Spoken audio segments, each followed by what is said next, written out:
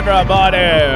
Hey now, ladies and gentlemen. Welcome to a brand new edition of Over the Line Hot Takes. We are back yet again. Brand new week. Very excited, as always, to be able to bring you guys hot takes, the extra content. And we're trying to make a point to really remind people that this is an actual, real deal podcast. This is not what our radio audience thinks it is, which is like a replay of the show.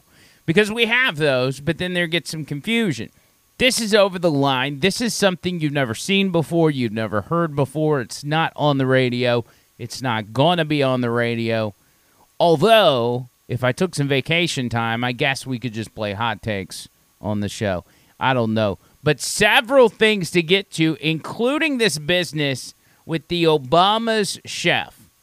I mean, you expect me, of all people, to believe that this is all just a bunch of big coincidences.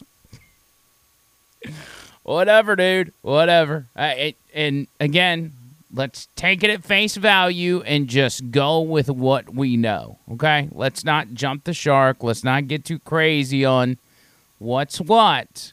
But I just want to analyze the situation, all right? Let's just look through it. First of all, let me tell you about my boys over at Vapor Forge. My guys, Vapor Forge, out on 280. You see them right there.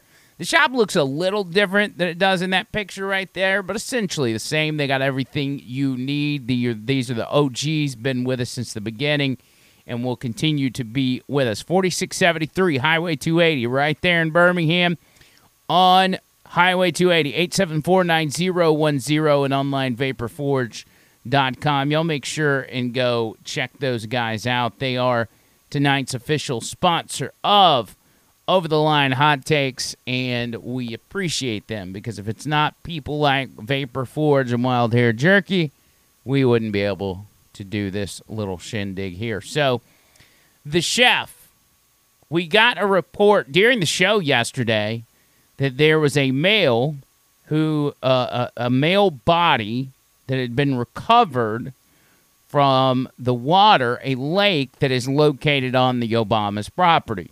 We're like, I mean, if y'all are like me, your first thought, you start going out there a little bit, and you're like, okay, what really happened here? Let's be honest. Didn't know who it was, didn't know anything about it, other than it was a male, and they got him out of the water. That there was a 911 call from the Obama's home, and later on in the day, information comes out, body of a 45-year-old paddle boater found in a pond in Obama's Martha's Vineyard mansion on Sunday night. Chicago Sun-Times identified the victim as Obama's chef, Tafari Campbell. There he is right there for those of you watching the video. The Sun-Times says in a statement, the Obama said of one of the top chefs in the White House kitchen, Tafari was a beloved part of our family. When we first met him, he was a talented sous chef at the White House, creative and passionate about food and its ability to bring people together. They go on to talk about praying for the family. And notice this part right here. Obama was not present at the residence when Tafari drowned. And it goes on to give the full story. 911 came from the Barack Obama's residence on Martha's Vineyard. Police were searching for a missing black male paddle boater in the Edgartown Great Pond. There's the Edgartown police with their tweet at the time. And this seems to be, and maybe I'm wrong, is this the actual 911 call here? I actually haven't heard the 911 call. Do we want to watch and listen to this together? I didn't even know the 911 call was available. Hey now. Control to Edgartown Fire, Water Rescue Personnel, Echo 90 and Echo Unit. Respond to 7979 Turkeyland Cove for a 40-year-old male, possible drowning. Control to Edgartown Fire, Water Rescue Personnel, Echo 90 and Echo Unit. Respondent number 7979 Turkey Land Cove Road for a 40-year-old male, possible drowning. Units acknowledged. Okay, so that's just a deal with the dispatch. But that was what they got after the 911 call. Dispatch, try to find the guy. Obviously, they find him. It's the 45-year-old chef. Here's where it starts to get a little weird, okay? According to reports, another paddle boater saw the unidentified 45-year-old struggle to stay afloat on the surface before he drowned. Here's a map of the lake. You see Obama's house right here. After several hours of searching last night, efforts to locate the missing paddleboarder were unsuccessful, and the operation was paused to allow divers or dive teams, flight crews, and other responders to re-equip and assess the next steps. Search assets are currently resuming operations at this time, all before they found him. State police divers have recovered the body of the 43-year-old man. Is he 43 or is he 45? See, none of this makes sense to me. Whatever.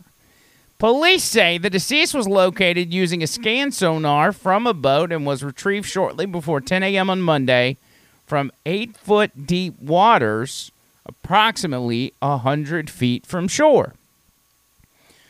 Okay, so he was 8 foot deep. Obviously, most people can't stand up in 8-foot water. Nobody's really 8 foot tall.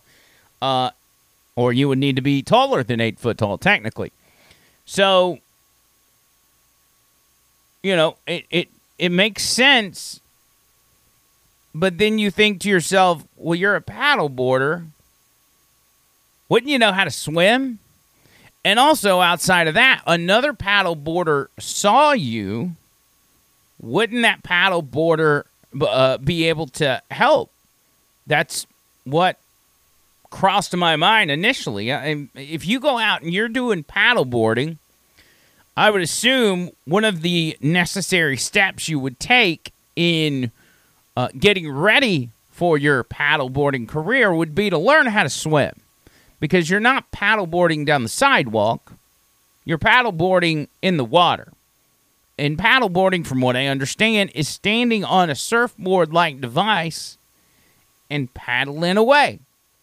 Now, if you're standing on a device in the water, there is a high likelihood at some point during your trip, you're going to fall in the water. So again, why wouldn't you learn how to swim? Well, as people normally do in these situations, they started looking through Tafari's social media, trying to see what they could figure out. Doesn't make sense for a paddleboarder to not know how to swim. Then they came across this Instagram post. And it says, me and, I think this is his wife, they're in Aruba, right?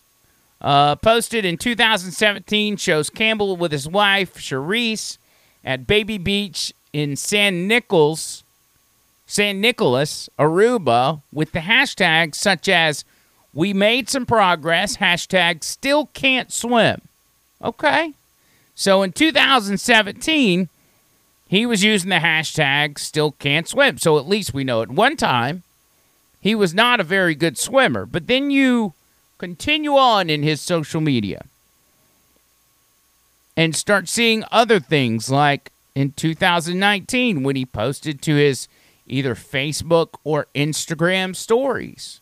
He is taking swimming lessons and doing a pretty good job at it. As you see here, hashtag progress, hashtag fit chef, do a little backstroke at the One Life Fitness in Woodbridge. Pretty good job. Good job, Tafari. You go down further, you can see him swimming in this Olympic-style pool, swimming like a pro. I mean, this looks like a guy that could probably even hang with Leah Thomas, assumingly. So he learned how to swim. This was 2019. Now, when did he decide to pick up paddleboarding? I don't know. But 2019, ladies and gentlemen, was 4 years ago. And if he was taking swimming lessons 4 years ago, you would assume he could swim, because He also shared statistics from his swimming sessions documenting substantial progress over time. One post showed Campbell completing a mix of 25 yards, backstroke of 100 yards, and freestyle of 200 yards in 34 minutes. And in another instance, he completed a breaststroke of 25 yards, a backstroke of 100 yards, and a freestyle of 175 yards in 37 minutes. Now, I don't know how long it would take me to do a breaststroke, but probably longer than that. And I essentially know how to swim. So why does this not make sense to me? Where was the other paddleboarder? How did the other paddleboarder not help? It took them an entire day. You remember, he went missing on Monday or on Sunday, and they found him Monday morning at 10 a.m. We could assume that, the 8-foot water gimmick, is not necessarily where he drowned, and he kind of washed up towards the shore a little closer, and he was further than 100 yards out. Several different things, but it's as the stories start changing is when I start asking questions. And the story started changing yet again when they reported that the Obamas were not home at the time. Don't know if it was a housekeeper or whatever, but somebody that was tending to the Obama home called 911 when this whole thing happened. The Obamas weren't in town, so the Obamas had nothing to do with it. Until we find out that the Obamas were home when their private chef mysteriously drowned. So why would we change the story? I mean, the first thing I think of when the story starts getting swapped around is, whose cocaine is it? Right? We found out there was cocaine in the White House. Well, it's in the library. Yeah, could have been anybody. Well, no, it's in the staffer's waiting room. Oh, no. It's actually beside the Situation Room, where you have to have the highest level of clearance to go in the White House. So what's next? The Obamas weren't home. Now they were home, but they were in the house. Is it tomorrow we find out the Obamas were actually on shore cheering on the paddleboarders? Are we going to find out soon that the other paddleboarder was Barack Obama himself? Hopefully not. Hopefully that's not the case, but would it surprise me? Not really. It's also concerning when you look back on this kind of thing from the past. And as you know, history is the best teacher that you can come across. You may have had a great teacher in 4th grade or fantastic science teacher in 8th grade, but no teacher is better and more accurate than history itself. History will always guide you to the right place, not just by history repeating itself, but you can understand things that are going on in real time by looking back at history. And that's why I had to dig up this old clip of a drowning victim named Walter Scheib. Walter Scheib just happened to be the White House chef for Bill and Hillary Clinton, who then left with Bill and Hillary Clinton to be their private chef when they left the White House, much like this other guy with the Obamas. Now know how Walter Scheib died. His body was found Sunday night just off the Yerba Canyon trailhead in very rugged terrain. New Mexico State Police say after an autopsy, the medical investigator reports Scheib drowned, and his death is officially an accident. Scheib moved to Taos in March. A friend told our partners at the Journal he may have been trying to be closer to his girlfriend. He previously worked as a chef in the White House first under Bill Clinton and stayed on when George W. Bush took over. Last night, President Clinton released a statement reading in part, "Hillary and I are saddened by the tragic passing of former White House executive chef Walter Scheib. Our family was grateful to have Walter with us in the White House for 6 years, where we and visitors from around the world loved his delicious and creative meals." And former First Lady Laura Bush added, "President Bush and I are saddened by the tragic death of former White House executive chef Walter Scheib. Walter was an outstanding talent. He prepared magnificent dinners for world leaders and delicious fare for our family and friends. George and I send our heartfelt sympathy to Walter's loved ones. He was also involved in multiple charities, appeared on Iron Chef, started his own corporation, and wrote a book."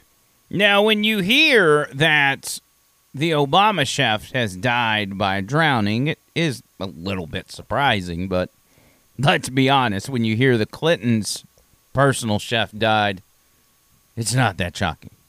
It's really not. The Clinton body count is a long list. As a matter of fact, let's just revisit that. Y'all want to do that? Clinton body count. And here's the thing that you got to understand. When it comes to a personal chef or somebody in that role that is intimate with the family, that is around when private conversations are being had, when people are talking openly about anything and everything. They're relaxed. They trust you. So they're transparent. I mean, Barack and Michelle Obama, they obviously, they're in their home. So they're going to talk to each other as if they're alone. They may sometimes forget their chef is there. Now, insert the Clintons. And somebody hears that they're doing all this shady stuff. They hear Bill Clinton and Hillary fighting over Bill's latest trip to Epstein Island. Maybe at the Obama house. The chef walked in on Michelle changing and found something surprising. I don't know.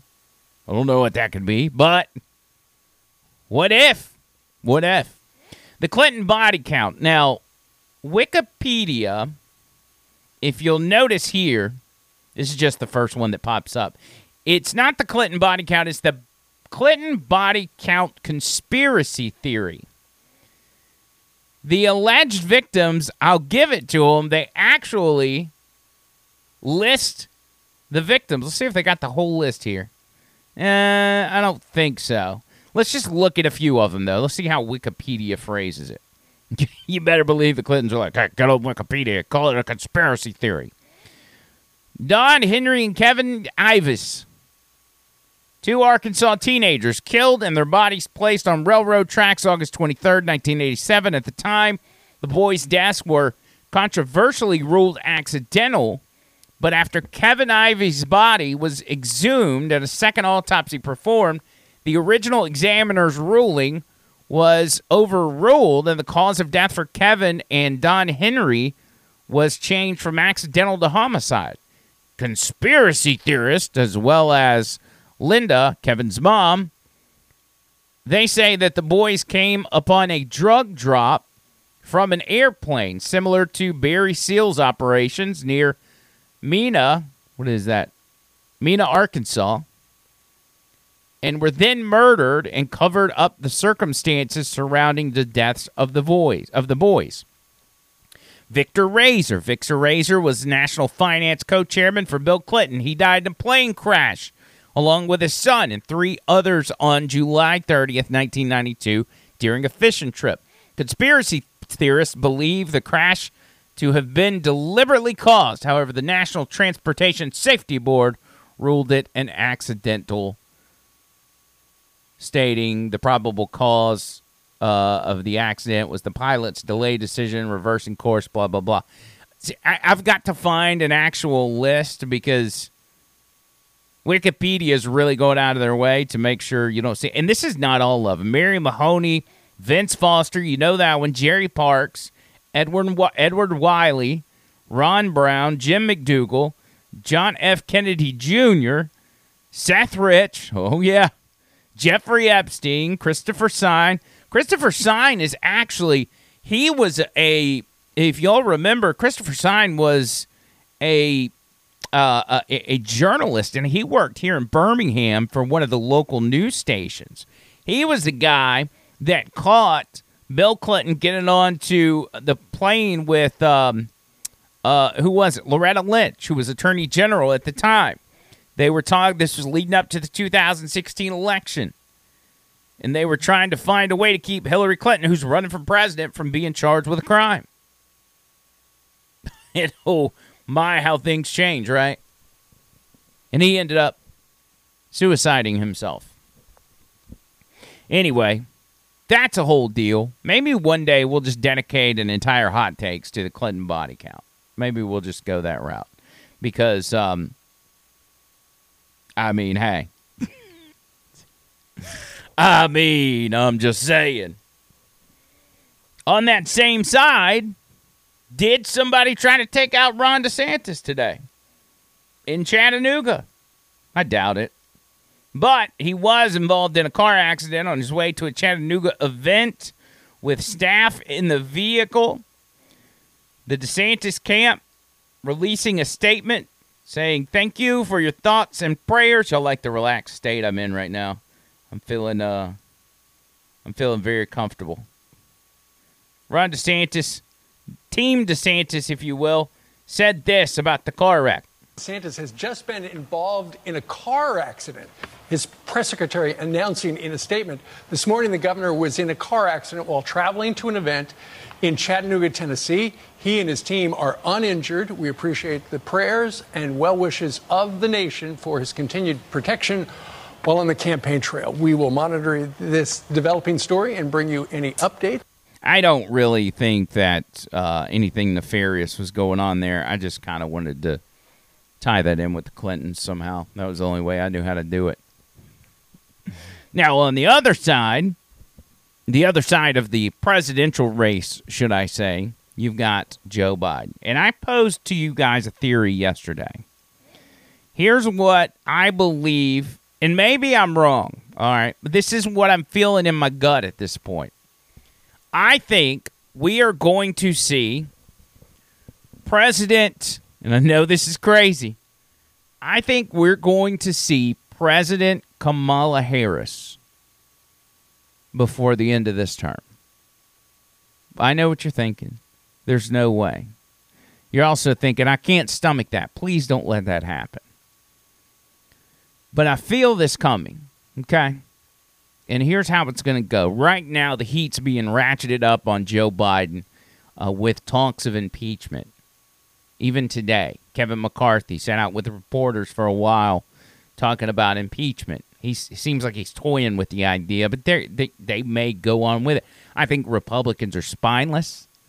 I think they're mealy-mouthed, weak-kneed, wannabe leaders, and they really don't have the stomach to do it, but they might. Maybe they'll accidentally impeach him. But here's what's going to happen, because Democrats in particular are very concerned with their legacy when they're in a major office. You look at, obviously Obama. You look at Dianne Feinstein, right, who's hanging on for dear life. You look at Ruth Bader Ginsburg on the Supreme Court. Like, these people want to be immortalized, right? It's more of a concern for them to be immortalized than it is for them to do the right thing. So as the heat gets ratcheted up on Joe Biden, we're going to get the word that something happens. Joe Biden has come down with an illness, maybe a terminal illness, maybe cancer. By the way, he claimed today that he cured cancer at a press conference, but you could have saw that coming. He's going to maybe suffer a fall at the White House, one that nobody saw, but we're just being reported in the media that he hit his head and they have deemed him, unfit, or it's better off for him to just go recover with his family, and he's going to pass the duties off to Kamala Harris. Something of that sort to keep them from impeaching Joe Biden. And Democrats will say, oh, Republicans are such awful people. They got this old guy who hit his head and he can't even, he's out of his mind. He can't even work. He can't even be president. And Republicans are picking on this old, feeble man. They'll use that against Republicans, use it going into the election, talking about how horrible Republicans are and everything else. But then comes in the replacement. Who's going to be the replacement? Because they're not going with Kamala Harris. They're not putting Kamala Harris up as the candidate. Is it Gavin Newsom? A lot of people say that.